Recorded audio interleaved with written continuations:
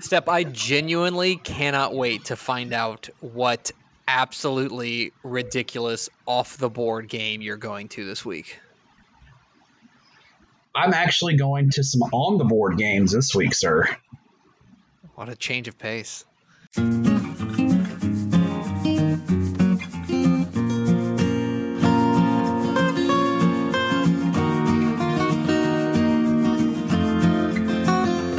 Tep and Stepp, your premium Texas high school football podcast from your friends, your amigos at Dave Campbell's Texas Football and TexasFootball.com. I am the Tep, Greg Tepper. And I am the Stepp, Matt Stepp. Thank you for being a Dave Campbell's Texas Football Insider. We love you very much. You keep the lights on around here, and that's a good thing, because even though, we've had fewer people in the office, basically the only editorial people who come into the office are me and Pickle. Yeah. Everyone else works from home. Yeah. But I think I might come visit you guys later this week, though. Okay. Well, Maybe. I look forward to that. Yeah. Maybe. But we need lights on, and so that's where you guys come in. You people who have helped pay for this podcast, you have gone and said, you know what, I will pay for this, and that's keeping the lights on for when Stepp does show up. So thank you very much, is what I'm saying. You keep the lights on, and you keep our wives from yelling at us too much.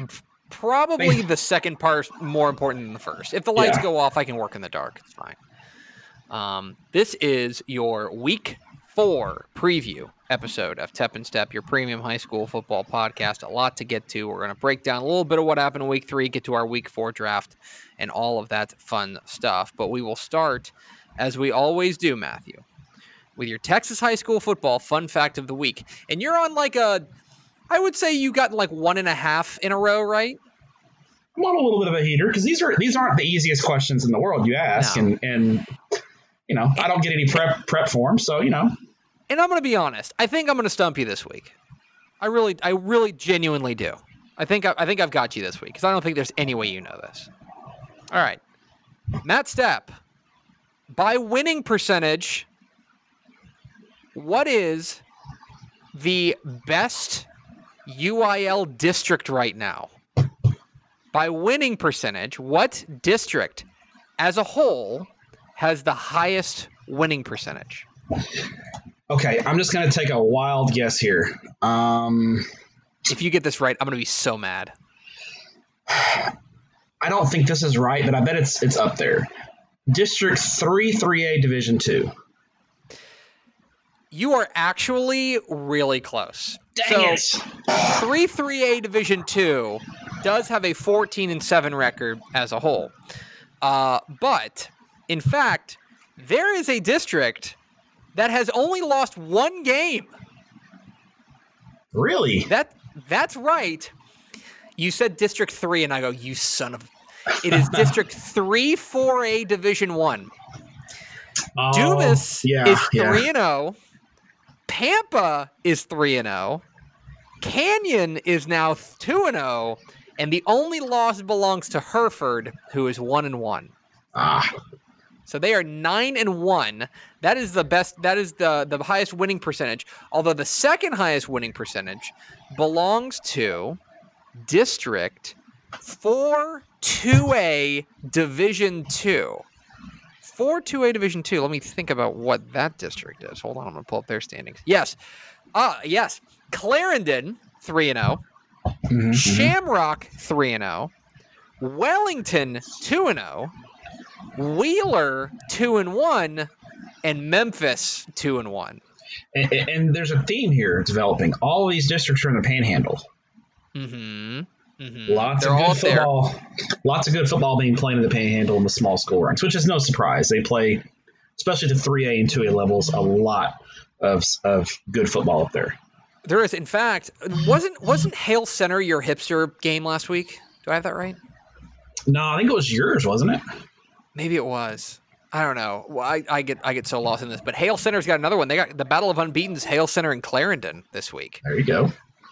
Yes. So there you go. District 3-4A Division 1, the best district by winning percentage. Oh, close. That is your Texas high school football fun fact of the week. The other thing I was looking up, do you know 3A has a winning record over 4A right now? Interesting. Yeah, I thought that was interesting. That's pretty rare. Because I was like, the more I was thinking about these, this weird, obviously, season where the schedules got all jumbled and you kind of are just playing whoever you can find. Mm-hmm. I wonder if we're going to end up looking back on this and having like some weird, because like these 4A teams have no choice but to play like really good 3A teams. Like these 3A teams are feasting. I don't know. I'm interested because what got me thinking was I wanted to see. Do you know that 2A is 2-0 against 4A? Martin Shiner, right? Refugio and Shiner. I'm sorry, Refugio and Shiner. Mart hasn't played a 4A. Mart's played a couple of 381s, but yeah. Because Refugio played Divine and they beat them. And I think Shiner played Smithville, and they beat them. Yeah. I was like, that's pretty wild that you have like that they're 2-0 against two classifications ahead of them. But in any case, okay. Very briefly, let's touch on week 3.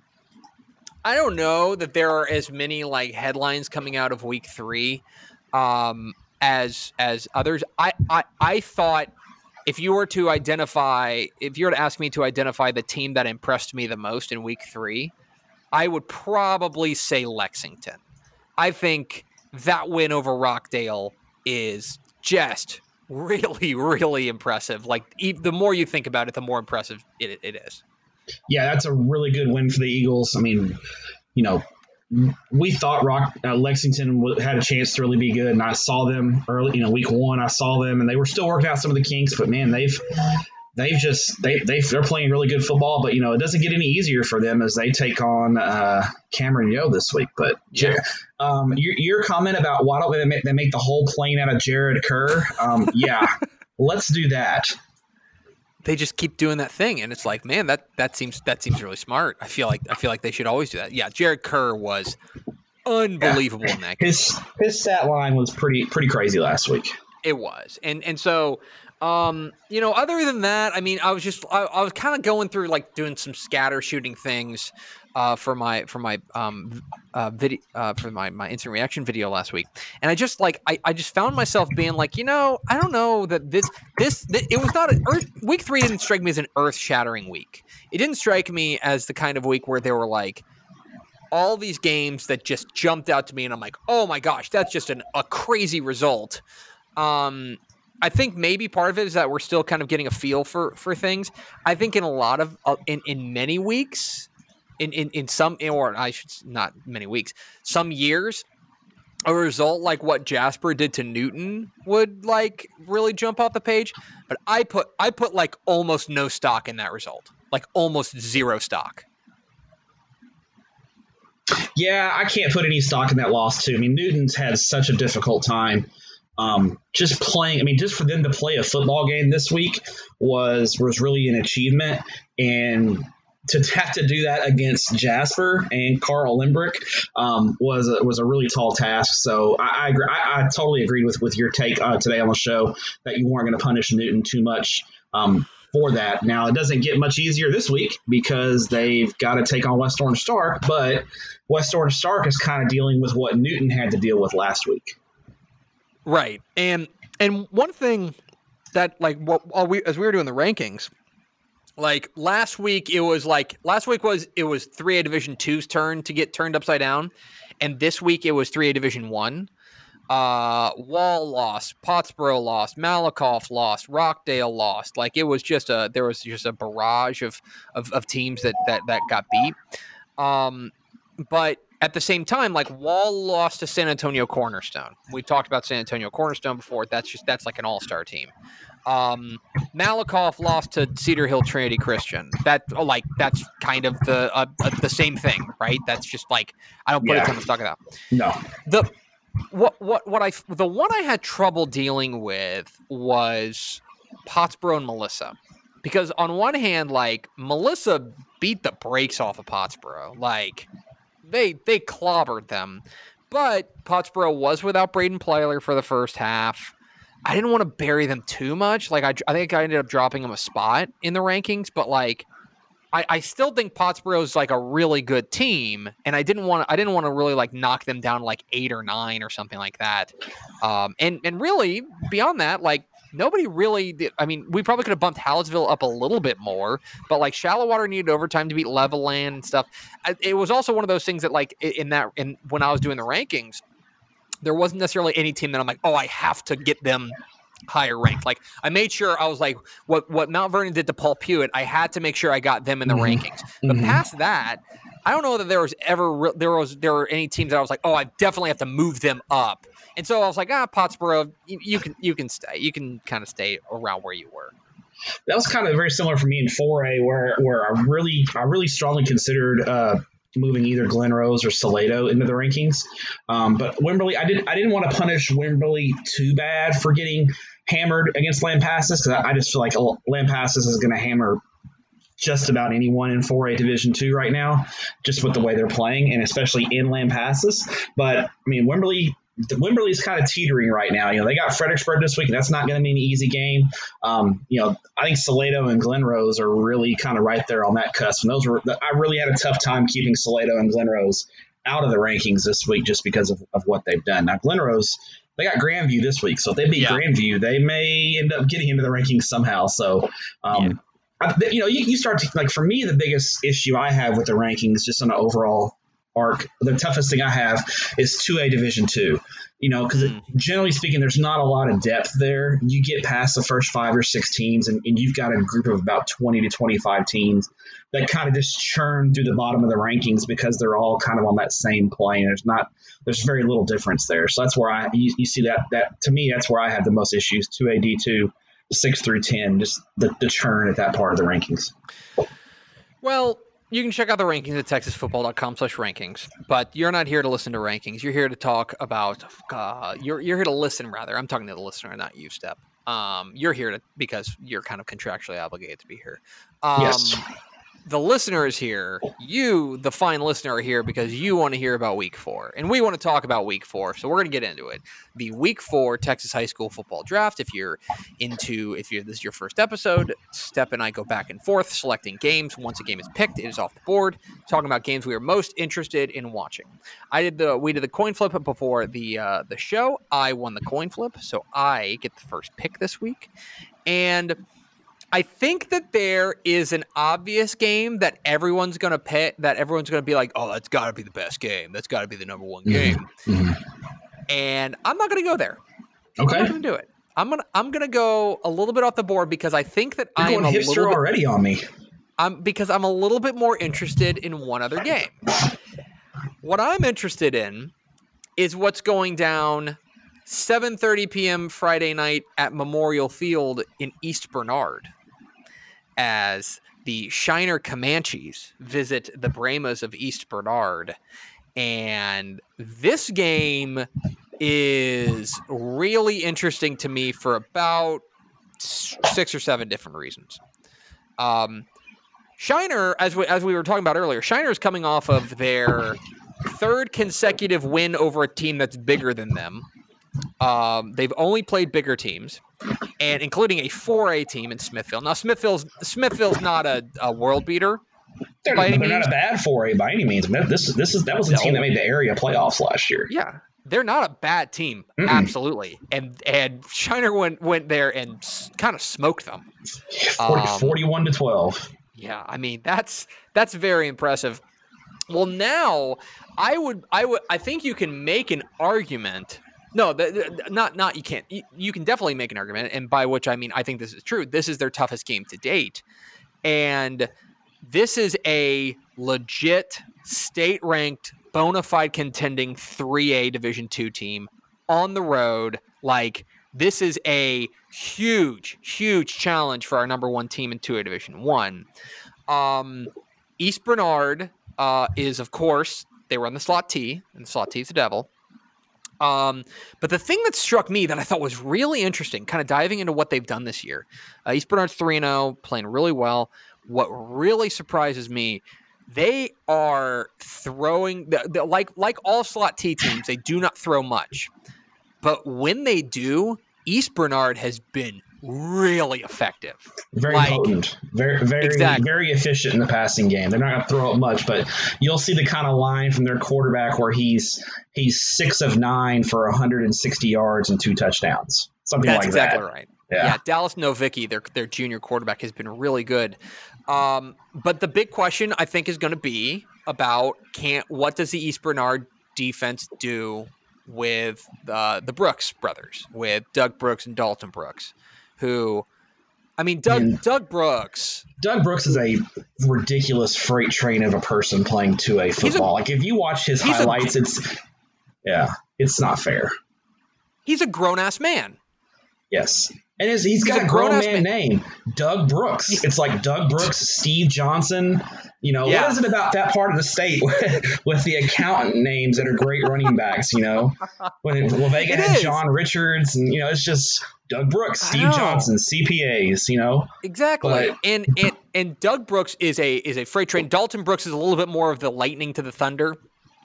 And they've been fantastic. And the only thing that not the only thing, but another thing that I'm really interested in is because this is the 4th consecutive week that they are playing a team that is not just bigger than them, but in many respects, like significantly bigger than them, is there going to come a point where Shiner wears down? Like, this is 4 straight weeks of rough and tumble, big boy football. And after a shortened, strange offseason, will there come a point where they wear down? I think this game is fascinating, and this is the kind of game that, like, if Shiner goes and wins this game, I think that they have to be like you're going to start talking about them as like, okay, they are definitely the team to beat in 2A Division I. If East Bernard wins this game, like, it's a huge feather in their cap because this is like a bona fide contender. I think there's a lot to learn about both these teams from this game. And East Bernard is one I think does match up well with Shiner just because of the nature of their style of play. I think Shiner, though, being a smaller school is probably a little bit more explosive than East Bernard. And I think that's really the difference in this game. I think Shiner's just got a few more playmakers than East Bernard. And I think the only way I can see East Bernard winning this game is if the slot T just gets rolling and they just keep the ball away from Shiner. I think Shiner's going to score points on the East Bernard defense. I think you're right. Yeah. Now keep in mind for Shiner, this is their last non-district game. They move into district play, I think, next week. But they only have an 8-game regular season schedule. Shiner has, I think, 3 bye weeks in the season this year. So, that playing this kind of schedule, you would think going into the playoffs would hurt them, but they've got, those 3 weeks to kind of rest up before the playoffs. So I think that's maybe why Coach Bodecker just loaded up the non-district schedule so much, is because of the extra time off they have during the season this year. So that's my first pick, Shiner and East Bernard. What is your first pick, Matthew? I'll go ahead and stay on the board with the game that everyone kind of is talking about as the big game this week, and that's the 1 versus 2 matchup. Number 1 in 4A Division I versus number 2 in 4A Division I, as undefeated Waco La Vega visits undefeated Argyle in a game that most people would say is the definite headline game in the state of Texas. And there's a little history between these two teams. They've played 4 times in the last 2 years. And in the regular season, Argyle's 2-1 against La Vega, or 2-0 against La Vega. And La Vega's 2-0 against Argyle in the playoffs. So it's a matter of, in this game coming in, Argyle, I think, has the more impressive win, going to Pleasant Grove and really dominating that game against the Hawks. But I think La Vega has the more impressive resume across the board with their 3 wins. That being said, La Vega's got some issues on offense. Obviously, Era Rawls is out with an injury. They moved Jordan Rogers to quarterback for a good portion of last week's games against Cal Allen. I think they found a little something, but that also takes away from their defense when you take Jordan Rogers off the defense and move him to offense. Jarquay Walton had the big touchdown run last week in the win over Cal Allen, 21-13. But like I said, La Vega's only averaging about 20 points a game, less than that actually. I believe their average is around 17 points a game. That's not going to get it done against Argyle. This Argyle offense with C.J. Rogers and that great offensive line and Jasper Lott and Cole Kirkpatrick, they're just a flamethrower right now. And They were sluggish last week and still beat Salina 35-21. So this shows you, even on a sluggish night, how dangerous Argyle is. And I think I made the point, not to interrupt you, but I made the point a little earlier about like the Argyle win over Salina. I don't know what it is, but Salina always plays Argyle super tough. Like they always, and I don't know. I think Bill Elliott just like he just saves something up for him. Like he just like every time they play, even if like I think, for example, I think Argyle is like noticeably better than Salina this year. If that's a hot take, but I think it's true. And yet that game was in doubt. Like that game was a game in the fourth quarter, and I think that's just for some reason Salina always matches up well with them. It's indicative of the rivalry, I think, and Argyle, and I've said it on this podcast, I've said it on Twitter. Argyle is a team that the last few years has peaked early in the year. They are an early season juggernaut, and it's not a slight against Argyle. It's just one of those things where I think with Argyle, what you're looking at weeks 3, 4, and 5 is just about what the finished product is going to be. They're operating at such a high level early in the year that they dismantle a lot of really good teams early in the season. Where most of the high school football teams you run into in Texas, they don't peak until late October, early November is when they start to peak. And that's the kind of team that I think La Vega is. This is not a finished product with La Vega. I think this is a team that will get better and better as the year goes along, as Don Hyde's crew kind of gets their feet under them. And obviously, I think the offense will click at a higher level. But you're looking at this game week 3, week 4, I think Argyle's, I don't want to say a significant favorite, but they're a double-digit favorite to me in this game. At home, with La Vega struggling on offense, I just don't think La Vega's defense will hold Argyle somewhat in check, but holding Argyle in check means 30 to 35 points. I just don't think La Vega at this point has enough offense to score that at that kind of rate to keep up with Argyle at this point in the season. I entirely 100% agree. And I think that that's one of the things that I'm picking Argyle in this game, and that's like not a slight on La Vega because the script has always gone Argyle wins in the regular season, La Vega wins in the playoffs. And that's just kind of like that's how those programs tend to go. And look, I think Don Hyde will tell you that. Like he doesn't that's not to say he doesn't want to win every game, but I think he looks at non-district as like opportunities to challenge yourselves, to grow, to figure out what you're not good at and to get better at. Whereas, and I think that Argyle, you're right, Argyle comes out of the gates almost a finished product, like every single year.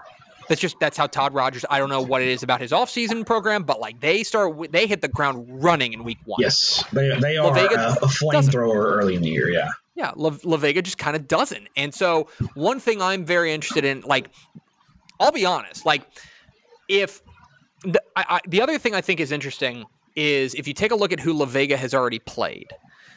La Vega has not played a team that throws the ball basically at all. Like they played Connolly doesn't really throw the ball. Cal Allen certainly doesn't throw the ball. And then Calhoun certainly doesn't throw the ball. Like those are run heavy teams. And so in many ways, early season defense first La Vega matches up pretty well with those teams. Yes. If you want to know how the La Vega secondary is going to be this year, here's your first real data point now. Yes. So because Argyle's going to throw it and push the ball down the field. Yes, they are. They are absolutely going to do that. And so it would not be a surprise. It would not be a surprise if Argyle won. Like it would not be a surprise if there are people who are like in our mentions on Saturday morning being like, "What's wrong with La Vega?" You know what I mean? Yeah. Like that strikes me as a very real possibility, and I'm going to be like, nothing. Like this is just kind of what they do. And also Argyle's super good. Last year, what was it? 49-35, I think Argyle won in La Vega last year, and it was like 49-21 going into the fourth quarter. Like it was right. It was a decided game going into the fourth quarter. So and La Vega came back and won it in the playoffs. So I mean, it's just the nature of this rivalry. Ask either coach which one they'd rather win. Yeah, you know, Like, so yeah, I'm interested in it. I'm interested in it, but I also know that like history has shown us this is probably the first of 2 meetings, and so it's like I'm only kind of interested in it. Okay, so you took Argyle La Vega. My second pick, I am going to. I feel like we have talked a lot about Iowa Park, and we're just going to continue to talk about Iowa Park. 7:30 p.m. Friday night at Hawk Stadium in IP. Brock heads to Iowa Park to take on the Hawks, and it's a really, I almost put it in that same vein as the Shiner East Bernard game, in the sense that you've got a team that's punching up. Brock is playing a classification above, and all I want to see Brock get challenged, because their first 2 games they have decidedly not been challenged. No, they have clobbered people, and Cash Jones has been great. That whole offense has been humming. I mean, they've basically been out there in 2 games. They've been able to name their score. Now, I also think that this is a pretty significant step up in competition level, going on the road against an undefeated and I think very, very solid Iowa Park team. Absolutely. That Iowa Park, you know, they were really solid last year, and especially their quarterback Kirby Kohili was really solid last year. And I think he's very clearly taken a step forward, at least in the early going. He has been excellent. And my big question in this one is, all right, like the name of the game for Iowa Park is don't get blown out in the first 30 minutes. Don't get blown out in the first 2.5 quarters. Because if this game is within reach late, Brock has never been in a game like that, at least not this season. They haven't been in a game where they've had to play 4 quarters, basically. And B, Iowa Park in the second half, and especially like in the fourth quarter, is like this other team. Yeah, it's like just a juggernaut. That you know, where was this team the first 3 quarters? They scored the final 28 points to beat Canadian. Last week against Burke Burnett, and I don't think Burke Burnett's like a world beater, but they rattled off 35 unanswered to finish the game. Like, something clicks for Iowa Park late, and so if you're IP, you're say, hey, you know what? Let's just keep them within arm's length. Let's find out let's make them struggle. Like, make them, and in a lot of ways, make them go work back a little bit. to last year with Brock. Go back to like, that's kind of what Pottsboro did. Was Brock was kind of beating teams up, and even even before then when they lost to Malakoff, like in that semifinal, kind of the book on the way to beat Brock is they beat the tar out of a lot of teams. But if you keep them close and make it where all you got to do is make a couple of plays, like they just don't have a ton of experience in close games. Yeah, because their scores are so lopsided. Yeah, and I wonder if Chad Worrell scheduled this game so that his team would play a close game late, because I think that's important for them going forward. As a team we think has a great chance to win a state championship, they've got to get better. They've got to have some experience playing close games. Yeah, because really in their district, I mean, Pilot Point beat them in district last year, but then got their revenge. But this year, Pilot Point's a little down this year. I'm not sure anyone in Brock's district is really going to push them like Pilot Point did last year. So you're looking at, a situation where if Brock doesn't get pushed this week, they may not get pushed until the second or third round of the playoffs.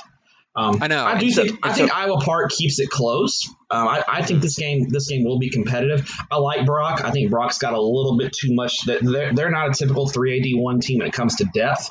I think Brock's got enough to hold off an Iowa Park charge, but I think Iowa Park definitely keeps this thing competitive. I agree as well. I think I agree in like on all counts that this is a team that, yes, I believe they are going to be. I think that this is a team that Brock's the better team, and Brock's going to be the team that ends up winning. But I also think that Iowa Park is good enough to keep this thing close, and if they're good enough to keep this thing close, they're darn good enough to win it. And so that's what I am very interested in: is can they keep it close, and can they land a punch on Brock? Because we just haven't seen Brock take a punch yet this season. So Agreed. I am interested in Brock and Iowa Park. What is your second pick? The second game is actually the game I'm going to be at Friday night, as 3-0 Shallow Water visits 3-0 Childress, my first ever visit to Fair Park Stadium in beautiful Childress. And, this game, you've got Shallow Water, a team in 3A Division I, who I believe they broke into the poll, didn't they, Tepper? Are they state ranked? Shallow Water, yeah. I got the rankings up. Hold on. Yeah, I'm pretty sure we put them in the rankings. Shallow Water. I thought they were 9th.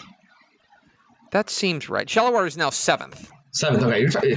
Where at Childress, I don't think Childress has made the top 10 in Division II as of yet, but they're probably number 9. Okay, so you've got 2 top 10. So they didn't make it this week. Okay. Mm-hmm. Shallow Water got pushed last week, though. They, Levelland is I'd consider Levelland an average 4A team, and they took Shallow Water to overtime last week. But Shallow Water, Bax Townsend, their quarterback, got it done. They had 300-yard rushers in the game last week in a 52-46 win over Levelland. You kind of know what Shallow Water is going to do. They are going to run the football. Childress, on the other hand, is a lot more balanced on offense. In fact, Childress is probably a little more pass-heavy with quarterback Colin Bishop and his 2 wide receivers, Lamont Nickelberry and Devron Sims, who are probably among the best wide receiver duo in Class 3A at any level. Childress can really push the ball down the field. They can really stretch defenses, and their offense has just been unstoppable through 3 weeks. Now, they haven't played a great early season schedule. Panhandle's a good team, but they're a 2A team. And then they blew out Stanford last week 58-14. And if you look at Childress' second game, I don't think they really played a strong opponent either, as I quickly looked that up while I'm talking and vamping. Childress played Perryton in week 2, so that's a 4A opponent, but a very below average 4A team. So, Childress hasn't been pushed, so this will be our first real test to see Childress and how they potentially could handle some adversity in a game where I think they're playing against an opponent that's in their weight class, and maybe a little bit above their weight class. I think the defenses are key in this one. I like Childress. They're tough to beat in Fair Park Stadium. And I also think Childress' run defense is a lot better than people think. I think the way to beat Childress is to put the ball in the air. That's why Canadian a lot of times has had so much success against Childress, because they've been able to put the ball in the air and throw the ball. Childress' front seven is usually pretty good on defense, and I think they'll get enough stops against Shallow Water, and I'm not sure Shallow Water's defense is going to be able to hold up against that aerial assault that Childress brings to the table. But I think this is going to be a great game and a really great early season test for both teams who we think highly of in Class 3A. Yeah, I think it's an excellent pick. And yeah, Shallow Water has been a team that I would categorize as like a fast riser, like a team whose stock has risen during the first couple of weeks. And Childress is kind of that same way. And so I think this is a better game than if you had told me before the season, said, hey, week 4, I'm going to go see Childress and Shallow Water, I'd be like, okay, like that's an okay game. But I think that both of their stocks have steadily risen, and now it's like, oh no, that's an excellent game. And it should be something that we'll find out a lot about both these teams too.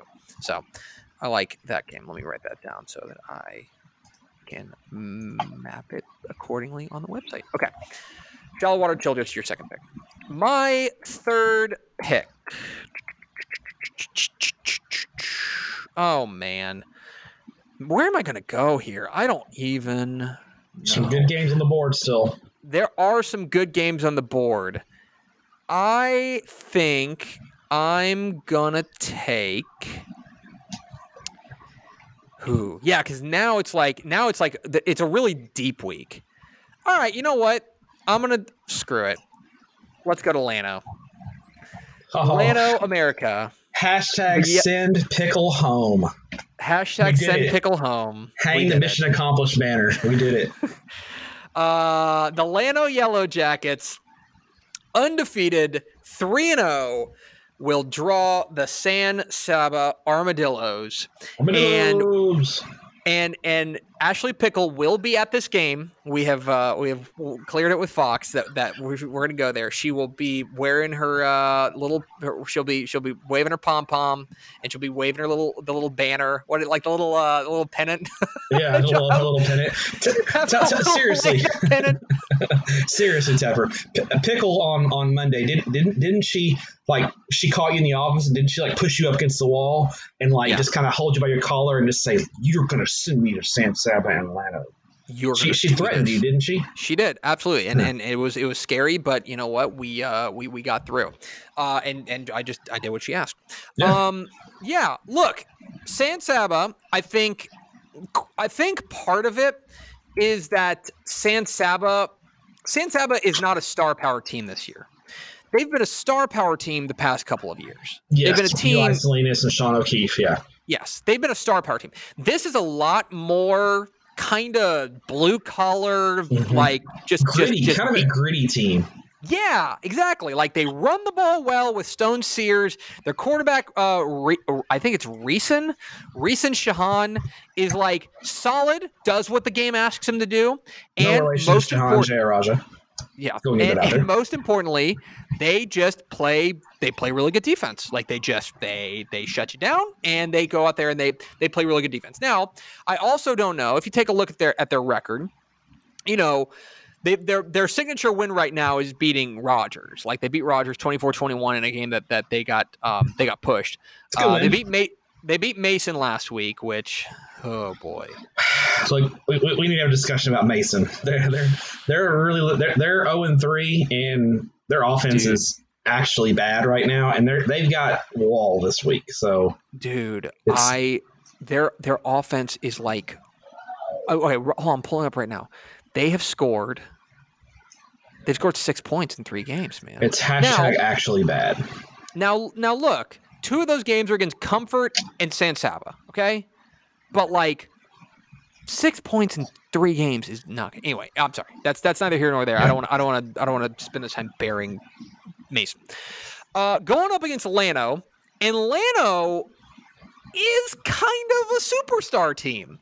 It's time to start talking about Case Kirkendall. Yeah, he's putting up some crazy. He's our Mr. Texas Football Player of the Week in Week 1, and he's put up big numbers every week. I mean, Llano's offense right now is just on fire, and Matt Green is, Matt Green's comes from that Chad Morris kind of pedigree of offensive play calling, and they're going to run up tempo. They're going to try to score a lot of points, and boy, have they been doing it. They have been doing it really well, and look, this is a team that I'm not ready to vault them into that, because with all due respect, they played Gatesville, they played Sonora, they played Bandera. They realistically should be 3-0 right now. Yes. They should be. They should be 3-0. They're where they should be. They win this game, and it's okay, we're all sitting up, we're all paying attention. It is apparently homecoming for this game. It is. And this is a big game. Look, man, and I'll be honest, it's been a while since Llano was this is a big game coming to town. Relevant for a statewide. I mean, Llano was solid last year. It got to the area playoffs as a 4A school, but being a 4A school, they've kind of always been in the shadow of Wimberley and those kind of Cuero and Region 4. Mm-hmm. Dropping down to 3A, I thought Llano had a chance to really make some noise this year. And I think that's where I think this game is key for Llano. This is a school that really, in essence, still has 4A numbers in the football program, playing a 2A in San Saba. And that's why I think this is a game Llano should win in the fourth quarter, because I think that up-tempo offense, I think they have a chance to wear San Saba down a little bit. Yeah. So furthermore, though, if this is I think coming into the year, because they did lose so much star power, we were a little hesitant to jump on board the San Saba train. Thought they were going to be good, but maybe not super superb. Cisco has stolen some of their thunder in their own district. They're in signature with Cisco. Yeah. So they win this game, going on the road to beat an undefeated 3A team. Getting serious. Yeah. San Saba starts to now take notice to get into that top 3, top 4 kind of discussion to a Division 1. So I'm taking Llano and San Saba. We'll see. I'm sure Pickle is just going to be insufferable if Llano wins this game. But she has to put on her unbiased reporter hat when she's doing her look-ins for Fox Southwest, though. How bad would it look if Fox cuts in and Pickle's got her Llano pennant out and her old homecoming mom and and it's just she's been named homecoming queen. Yeah. Somehow. Yeah, or she gets into a fight with the homecoming queen because she's trying to take her crown back. I mean, just there's all kinds of potential for fun and shenanigans in Lano on Friday night. So I'm sure Pickle will handle it as a true pro. It's just me and you can't handle these kind of things, really. No, I'm going to have a Pickle lot more will be fun. Just fine. Yeah, she'll do fine. I'm going to have a lot of fun imagining the kind of nonsense that she's going to get into. So, well, are you going to let Renner know that she's a Lano alum, that she's at home? Because Renner's down for bits. Oh, don't you worry. There will be bits. There will be good. Bits. Excellent. All right. What is your third pick? I'm going to China Spring. Mm-hmm. Where the China Spring Cougars, who have a great color scheme, by the way, light blue and dark blue and white choice. Love the color scheme for China Spring. They're off to a 3-0 start, and we thought that China Spring had a chance to be really good this year, with especially dropping down from Division I to Division II with a lot of experience back, and they've been really good. Emmanuel Abdallah has just been putting up big numbers every week. They rolled past, they had a big win last week over Brownwood. Major Bowden at quarterback has been really good. This is a China Spring team that from a team, Brownwood, they beat Brownwood last week. And one of the things that Brownwood said was they were really surprised by the team speed that China Spring brought to the table. They're going to need that team speed this week because they are taking on one of the most dynamic offensive units that we've seen in quite some time in the Lampasas Badgers, who are led by a dude named Ace Whitehead, who continues to put up video game numbers week after week after week. And Lampasas, they score 50 points like it's no big deal. I mean, it's just like, ho-hum, another day at the office for Lampasas. They took Wimberley to the woodshed last week, 57-28. And that game was 51-14 in the third quarter. I mean, this Lampasas team is just sensational. I think Lampasas' team speed will be able to match up with China Spring, and I think where Lampasas gets the edge is their offensive line doesn't get talked about a lot, but they are big, they are physical, and they are nasty. And I think that unit is really that unit and Ace Whitehead is what separates Lampasas from China Spring in this ballgame. The thing that impresses me most is that this is it's what's coming, kind of like you know who the target is when you play Lampasas. Like, you just have to stop Ace Whitehead. If you stop Ace Whitehead, I'm pretty sure the rest of the guys on that team, and he's far from alone. I want to be clear. Like Jack Jerome, their running back, they got another running back, Cade Brister. Mm-hmm. They're solid, but like if you were to be like, okay, we're just going to make sure that Ace Whitehead doesn't beat us. If you were to do that, Lampasas they'd still be good, but like they wouldn't be, a world beater. But instead, every single week, like you can key on him, you can do anything you want, and he finds a way to beat you. Like he finds a way to put up numbers, and not just like 200 yards and then like 30 yards rushing. It's like, no, he's going to throw for like 340 and he's going to run for another 120. Like and every week. And he'll have 4 touchdowns passing, 2 touchdowns rushing. It's just week after week after week, just insane numbers. He's a D1 baseball commit, but he's such a good football player because he's got I saw Lampasas in person twice last year, and his feel for the game, it's just like it's uncanny. He knows when to run, he knows when to look downfield. He moves around with a purpose, and when he moves out of the pocket, his head is always up, and he's got a great arm, and he can put the ball in places where most people can't. And then when he can't throw the ball, he can tuck it up and run because he runs like a running back in the open field. He's just the whole package. And go back and watch their game against Carthage last year, a Carthage team that won the state championship, and see the kind of problems that the Carthage and Scott Surratt's defense had trying to contain Ace Whitehead. He's special, and he's been a pleasure to watch, and I'm glad we're getting to see him for one more year. Amazing. Simply amazing. It'll be interesting because I think China Spring's legit, and I think what they did last week really flew under the radar against Brownwood. Right? They went to Brownwood. Went to Gordon Wood Stadium and beat a good Brownwood team by 21. Yeah, beat them handily. That's impressive. So I am very, very interested in this game, and if China Spring can put up something here, then like watch out, because the computer loves land passes. The computer has land passes actually as the number one team in 4A Division 1, not Argyle or La Vega, and I think part of it is like the computer really values style points, and La Vega does not do style points. Argyle had style points, and then they played Salina, and Salina kind of slogged it up. Kind of mucked it up a little bit, yeah. Yeah, lane passes every single week. They put up style points. If China Spring goes in there and gives them a real run, and especially if Abdallah can have a big game, then like suddenly I think you start talking about China Spring as like, okay, like let's have this conversation about how good this team is. So I think that's pretty good. So okay, you got China Spring lane passes. I'm just going to talk about it as if it's going to happen, because I feel like if I talk about it enough, it'll just happen, and you can't tell me otherwise. Let's talk about West Orange Stark and Newton. Okay. It's going to happen, right?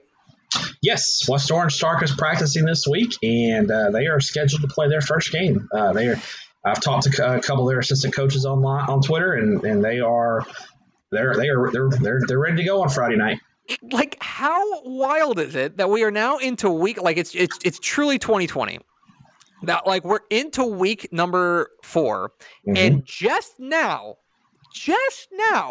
we're gonna get to see a state title contender. Like just now. Now this is not COVID related. West Orange Stark has not had any issues with COVID. This is related to Hurricane Laura that hit. Louisiana was primarily hit hard, but Orange County there is right on the border, and they got hit pretty hard. And West Orange Stark, another stadium and field house, took some damage, and the town didn't have power for almost 2 weeks. So their kids are just now kind of filtering back into town, and that kind of. They started practicing, I think, last Wednesday. So they were hit pretty hard. So keep those folks down there in your thoughts for sure. They've been dealing with stuff down there. So we're going to get a chance to see, really, in a lot of ways, the first normal, quote unquote, normal week for both these teams. So West Orange Stark's going to play their first game, hopefully, knock on wood, and we're going to get a look at the Blue Link defense. And good job. I need to make sure I say that too. Blue Link, yeah. Thanks. The Blue Link defense. If I keep saying it, I'll just it'll get stuck in my head. Yeah, muscle memory. Tyrone Brown, etc.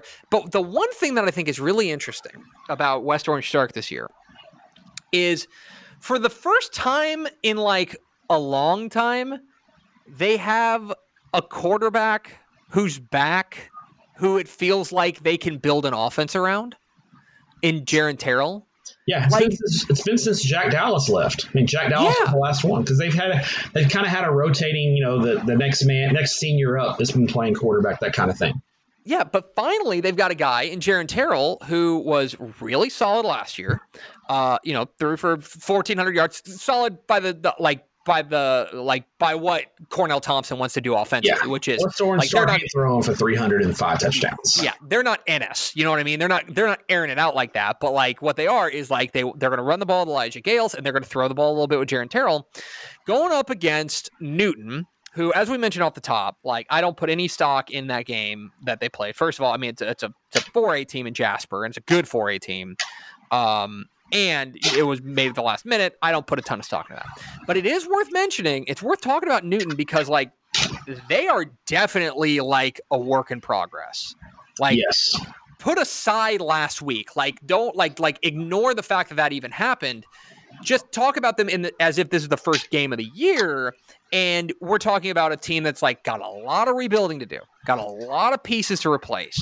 And they got a couple guys back like DeAnthony Gatson, like Nate Williams, but like those are the exceptions. They've only got 9 lettermen back from last year. Like this is a reload, a rebuild, whatever you want to call it, for Drew Johnston. And so in a lot of ways, what I think is interesting about this game is that this is our first true glimpse of two teams that are traditionally good enough to win a state championship, traditionally good enough to be a problem deep in the playoffs, and we're finally going to get an actual look at both of them. I think Newton, having played last week, even though they got drilled, I think having played and having a week under their belts, a game will serve them well. I wouldn't get into if Newton hangs around with West Orange Stark, I think West Orange Stark wins the game. I think they're just clearly a little more experienced, a little bit better. but I don't think you can draw a lot of comparisons between West Orange Stark and Jasper by looking at the results of the Newton game. I think Newton's going to be a lot sharper this week and a lot better, and I think West Orange Stark's going to be probably week one kind of sloppy, that kind of thing, where Jasper last week had already played a couple of games, so they were already kind of in that week 3 form. So I think you'll see a sharper West Orange Stark. A sharper Newton.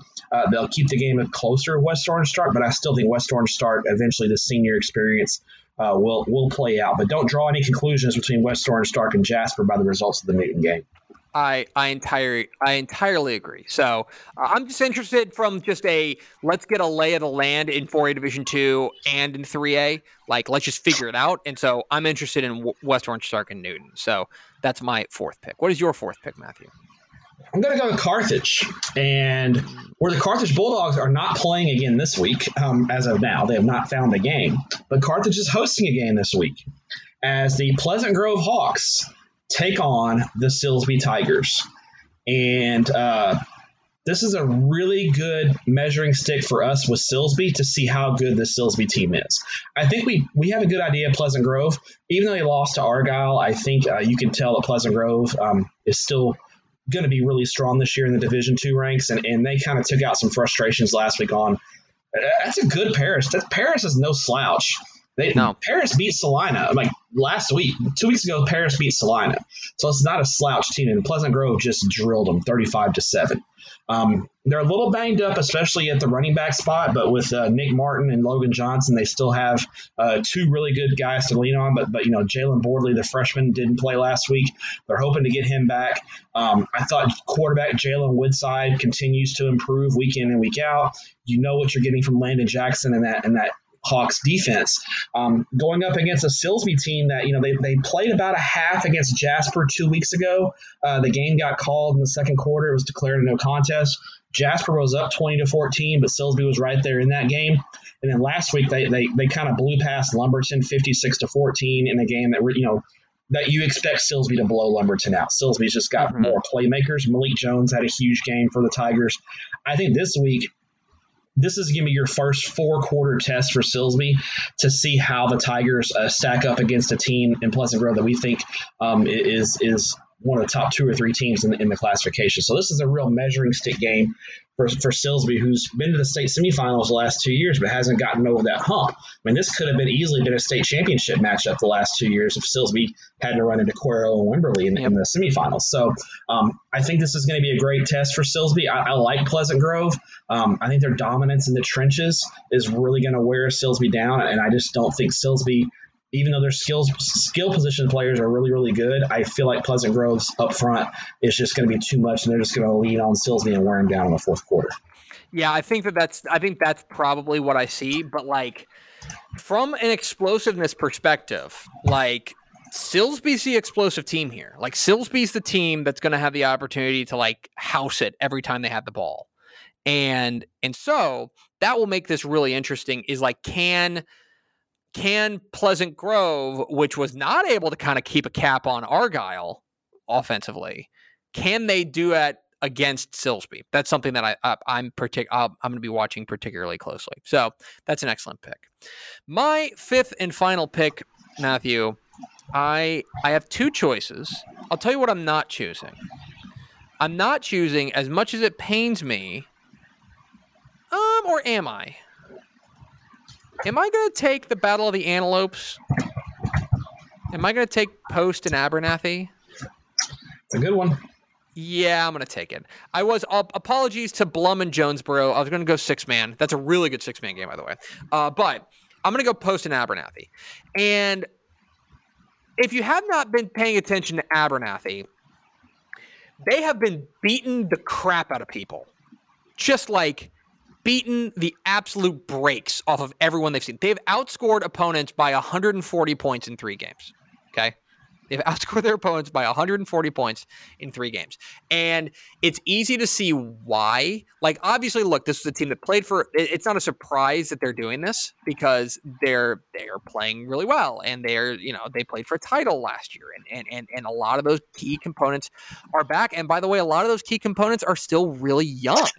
right? Like we talked about this on the show, but like that running back, that Ashton Jefferson, like he's a sophomore this year. You know what I mean? Like, or a junior this year. Like they have a lot of key components back this year that are really young and really, really talented, who have a lot of experience under their belt. They have just been clobbering fools. Just absolutely. They beat Tolar 70-14. They beat Forsan 39-7. They beat Littlefield 58-6. Well, here's a step up in competition for sure in Abernathy. And look, Abernathy, I'll be honest, in week 1, they lost to Shallowater 26-6, and I got real nervous. Like, uh-oh. Is the Justin Wiley era going to be off to a bad start? And then I think I realized that this is just a different kind of Abernathy team. Like the past couple of years, especially with Bryson Daly at the quarterback spot, like we've just become really accustomed to them just like big, high-powered offenses, right? You know, like they're going to put up a lot of points. That's just not how they do things. And I think last week, they go and they beat Sundown 21-6, like a pretty good Sundown team, I should say. I think it's a solid Sundown team. Beat them 21-6. I think it's just time to realize that, like, okay, throw out the book on what you think you know about Abernathy. This is a defensive team. This is just they're going to win games in that old school slugfest type of way. Because that's where their strength is, and the linebacker core, led by Matthew McAnda, is just going to be, or DeAnda rather, is going to be like the strength of this team. What happens when they run into a really good, like versatile offense in post, who also, by the way, has only given up, as I mentioned, 27 points all year. But this is a big step up for them in competition. Like for sure. If you were to rank the 6 opponents that these two teams have played, Abernathy has played definitely 2 of the top 3. Like, or at least the top 2, depending on what you think of Slayton. Like they've played the tougher schedule. So interesting matchup here. This one in post at Jimmy Redmond Memorial Stadium. I lean towards post, but I do think I'm very interested. Like, this is a great data point for Abernathy to figure out, like, okay, are they just this new low-scoring, hard-hitting, physical, grind-you-out team? Because if they can they can play post in that kind of game, then they can play basically anybody in that kind of game. Absolutely, yeah. I think post. We talked about post last year a lot. Towards the end of the year, we kind of realized they were on the radar. I'm starting to wonder if this post team is even better. Yeah, Slayton Pittman, Ashton Jefferson. They've got that great young linebacker in Crawford. Who we're talking about a kid who's getting Division I looks as a sophomore at linebacker. I just like this post. Yeah, I feel like this post. I hate to say that, but like if you're getting noticed at post, like okay. And they're throwing the ball well, and when post is able to throw the ball well, they're almost unstoppable. So I think Abernathy is going to get better. They're still a work in progress. This post team is experienced. They played for a state title last year, and just about all those guys are back. And you saw them in person last year, and I know you were really impressed with them in the 2 times that you saw them in person. This is an elite team, and a team that I think is an AT&T Stadium type team again this year. So I think Post is going to take this one again this year. I mean, Post beat Abernathy last year. And we're talking about an Abernathy team led by Bryson Daly. They don't have Bryson Daly this year, and almost all those guys for Post are back. Yeah. I like it. Okay. What is your 5th and final pick, Matthew? Tough choice here. I'm going back and forth, but I'm going for a district ball game as the district opener in 15 2A Division I, as Schulenburg at 3-0 visits state-ranked Flatonia at 3-0. Lots of playoff implications in this game. This is a 5-team district these 2 schools are in. They're starting district play early just to make sure they get their district games in. They've got a couple of non-district games, I think, still to play. But these 2 teams, I mean, this game, the winner of this game, because you look at the district and Shiner clearly is the favorite in the district. I think this game could easily, you're looking at a battle for second place here because every game between those other 4 teams, because I think Weimer is another team in the district, and I think it's Ganado, yeah. And Ganado's off to an 0-3 start, but I'm not ready to throw dirt on them. Yeah, these are 4 really good teams that are going to be fighting it out, and so I think the winner of this game, if you want to get that higher playoff seed, you want to get this win under your belt. Schulenburg drilled Yorktown last week, 28-7, held them -5 yards rushing, but Yorktown's not what we would call a powerhouse team. Agreed. Flatonia, on the other hand, Falls City's down. I think we've kind of come to that conclusion, but Falls City we can safely say that now. But still a solid team, and Flatonia beats them 34-7. This sophomore quarterback, Keyshawn Green, has really improved. He threw a couple touchdown passes, ran for a score last week. He's really a dynamic playmaker. Flatonia's defense, shutting down that Falls City rushing attack is no easy task either. You look at Schulenburg, and I think Schulenburg, is much improved this year. They are a vastly improved ball club, and I think they're going to be in that playoff discussion. But I think Flatonia at home, with the experience that they had last year in playing those big games and making the third round of the playoffs, I think Flatonia gets the edge here. But this is a pick 'em ball game, and Schulenburg's going to have a little bit better depth because Flatonia just moved up from Division II to Division I, and Schulenburg is almost a 3A Division II school. So I think Schulenburg's going to have that depth edge here, but I think Flatonia has that big game experience, and being at home, I think that tips the scales to the Bulldogs. Well, and one thing that I think is interesting is we had some one thing I had some questions about is, remember, Schulenburg's got a new coach in Walter Brock who comes over from Granger, and you want to talk about having no off season. He gets hired late March. I want to say late March. And so I don't think he saw his kids for 2 months. Yeah. And Walter Brock's a good coach. He did a heck of a job at Granger, and you can already see the dividends that are paying off in Schulenburg. But I agree. I think Schulenburg's still a little bit of a work in progress. Yeah. I'm really interested in this matchup. And yeah, you're right. Major, legit playoff implications here in week 4. Yes, love it. That's a good pick. So there is your draft. I took Shiner, East Bernard, Brock, Iowa Park, Llano, San Saba, West Orange, Stark, Newton, and Post Abernathy. Stepp took Argyle, La Vega, Childress, Shallowwater, China Spring, Lane Passes, Pleasant Grove, Silsby, and Schulenburg, Flatonia. It is now time for the hipster game of the week. And I am a little worried you're going to take mine, but I'm going to let you go first. And if you take mine, I'm gonna be very mad. I want that on the record that if you take mine, I reserve the right to be very mad. My game is a 3A versus a 4A. I think we're good. Okay. I think. Yeah. All right. I'm going down to Hondo. Ooh, okay, we're good. As the 2-1 Marion Bulldogs visit 3-0 Hondo. I'll tell you what, Hondo, I tweeted about them yesterday. Hondo, very quietly, off to a strong start under new head coach Joe Dale Carey. And, Coach Carey, when he left Crandall, went to Hondo, a lot of people were a little bit puzzled by that move.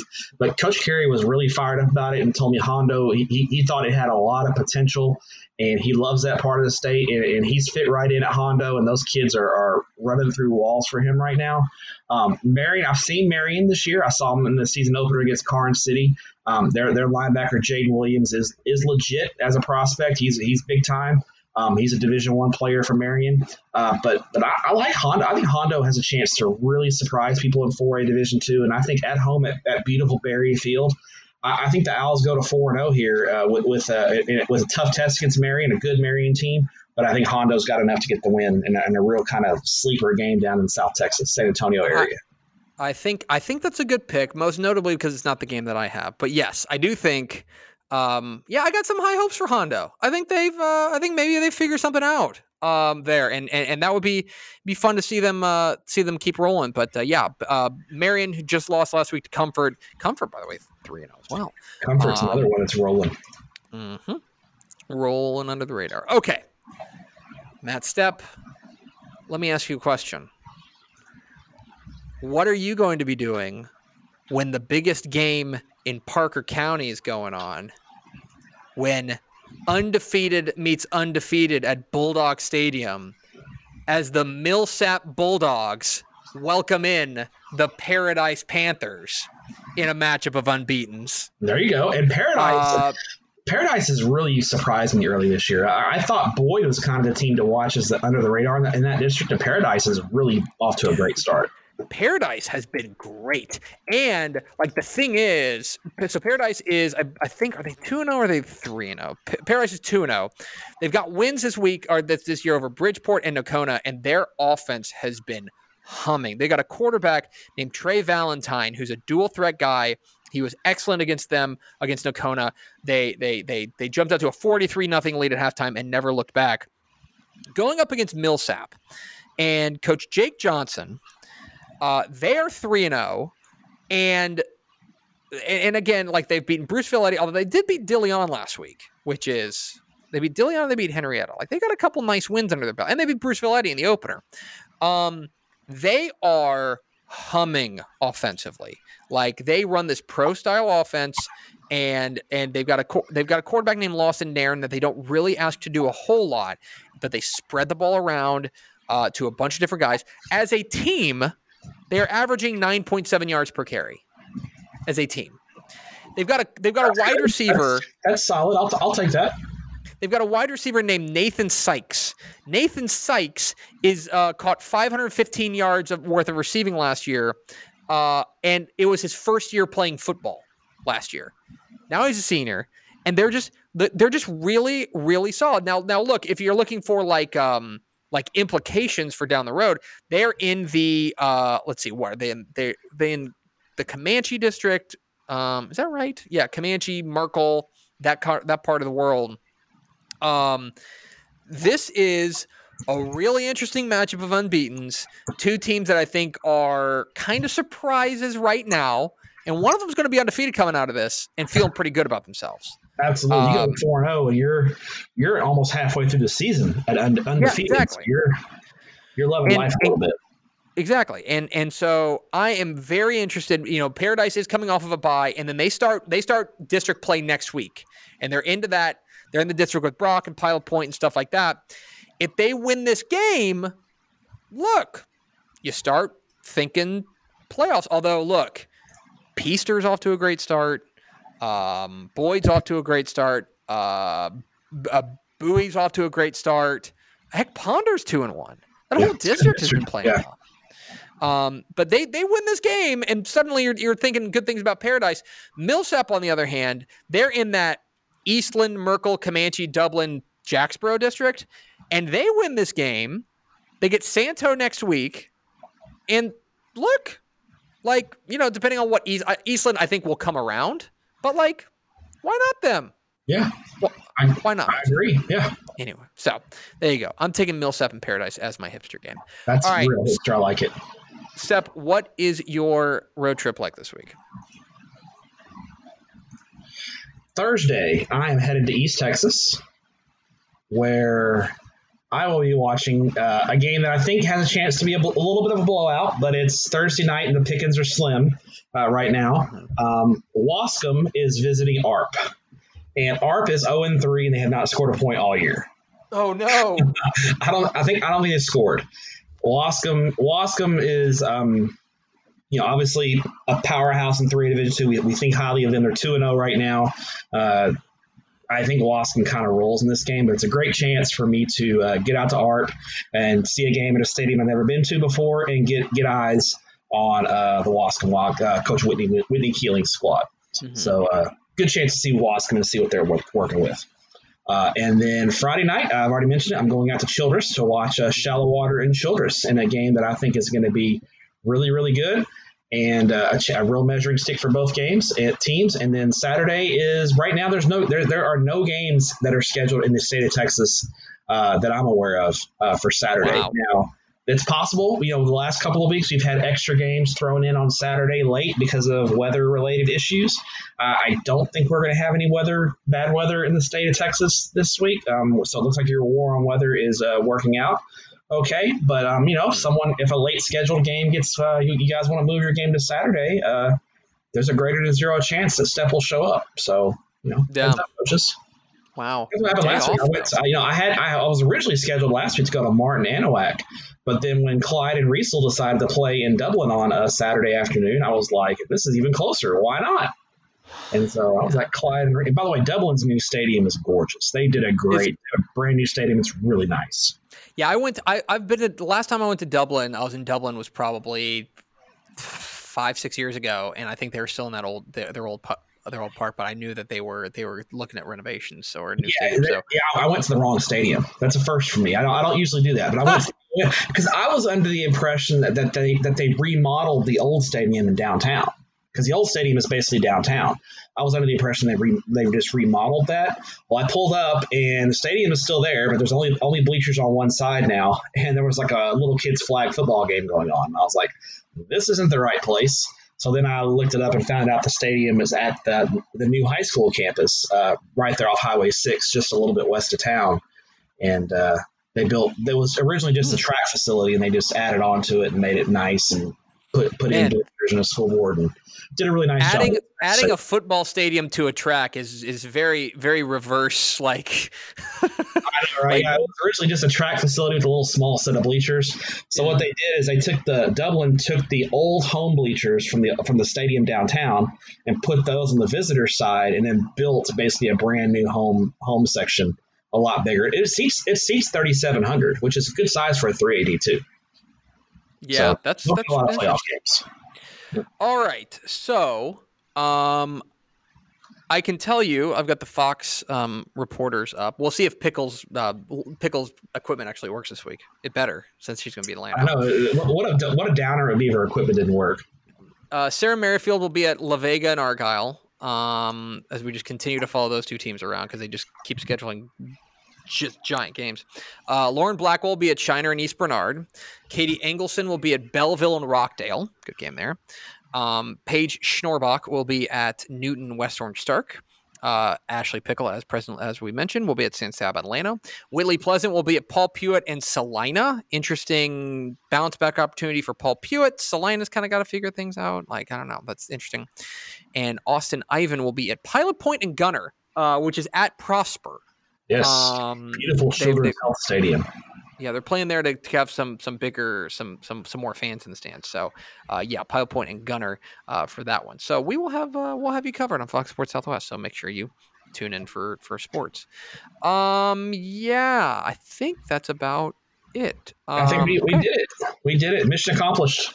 I think we did it. Okay, that's going to do it for us. Thanks for being a Dave Campbell's Texas Football Insider. We love you very much. Please tell your friends to subscribe and become Dave Campbell's Texas Football Insiders themselves, because that would, again, to really bring it all full circle, help keep our wives from being mad at us. So Thanks very much for that.